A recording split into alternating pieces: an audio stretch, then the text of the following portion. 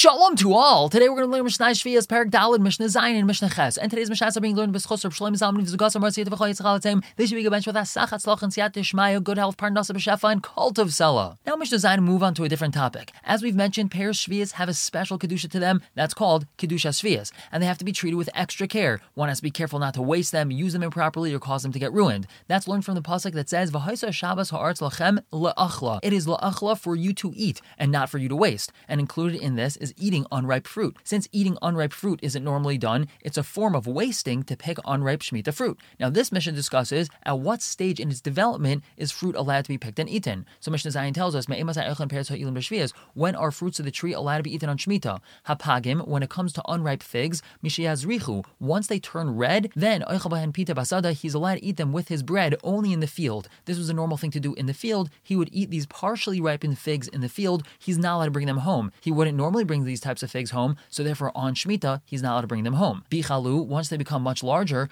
he's allowed to bring them into his house. And the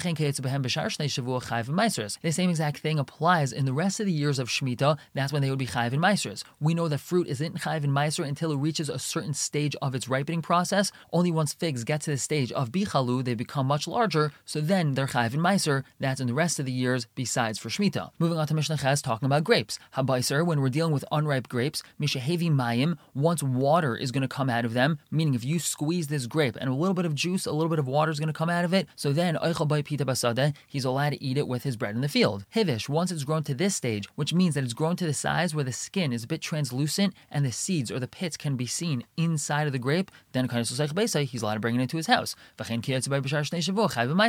same thing applies when it's the rest of the years of the Shemitah cycle. Once these grapes have reached the stage of a hivish, then they'd be chayiv in meiser. Before that, they're not chayiv in meiser. We're going to stop here for the day, pick up tomorrow with Mishnah Tes and Yud. For now, everyone should have a wonderful day.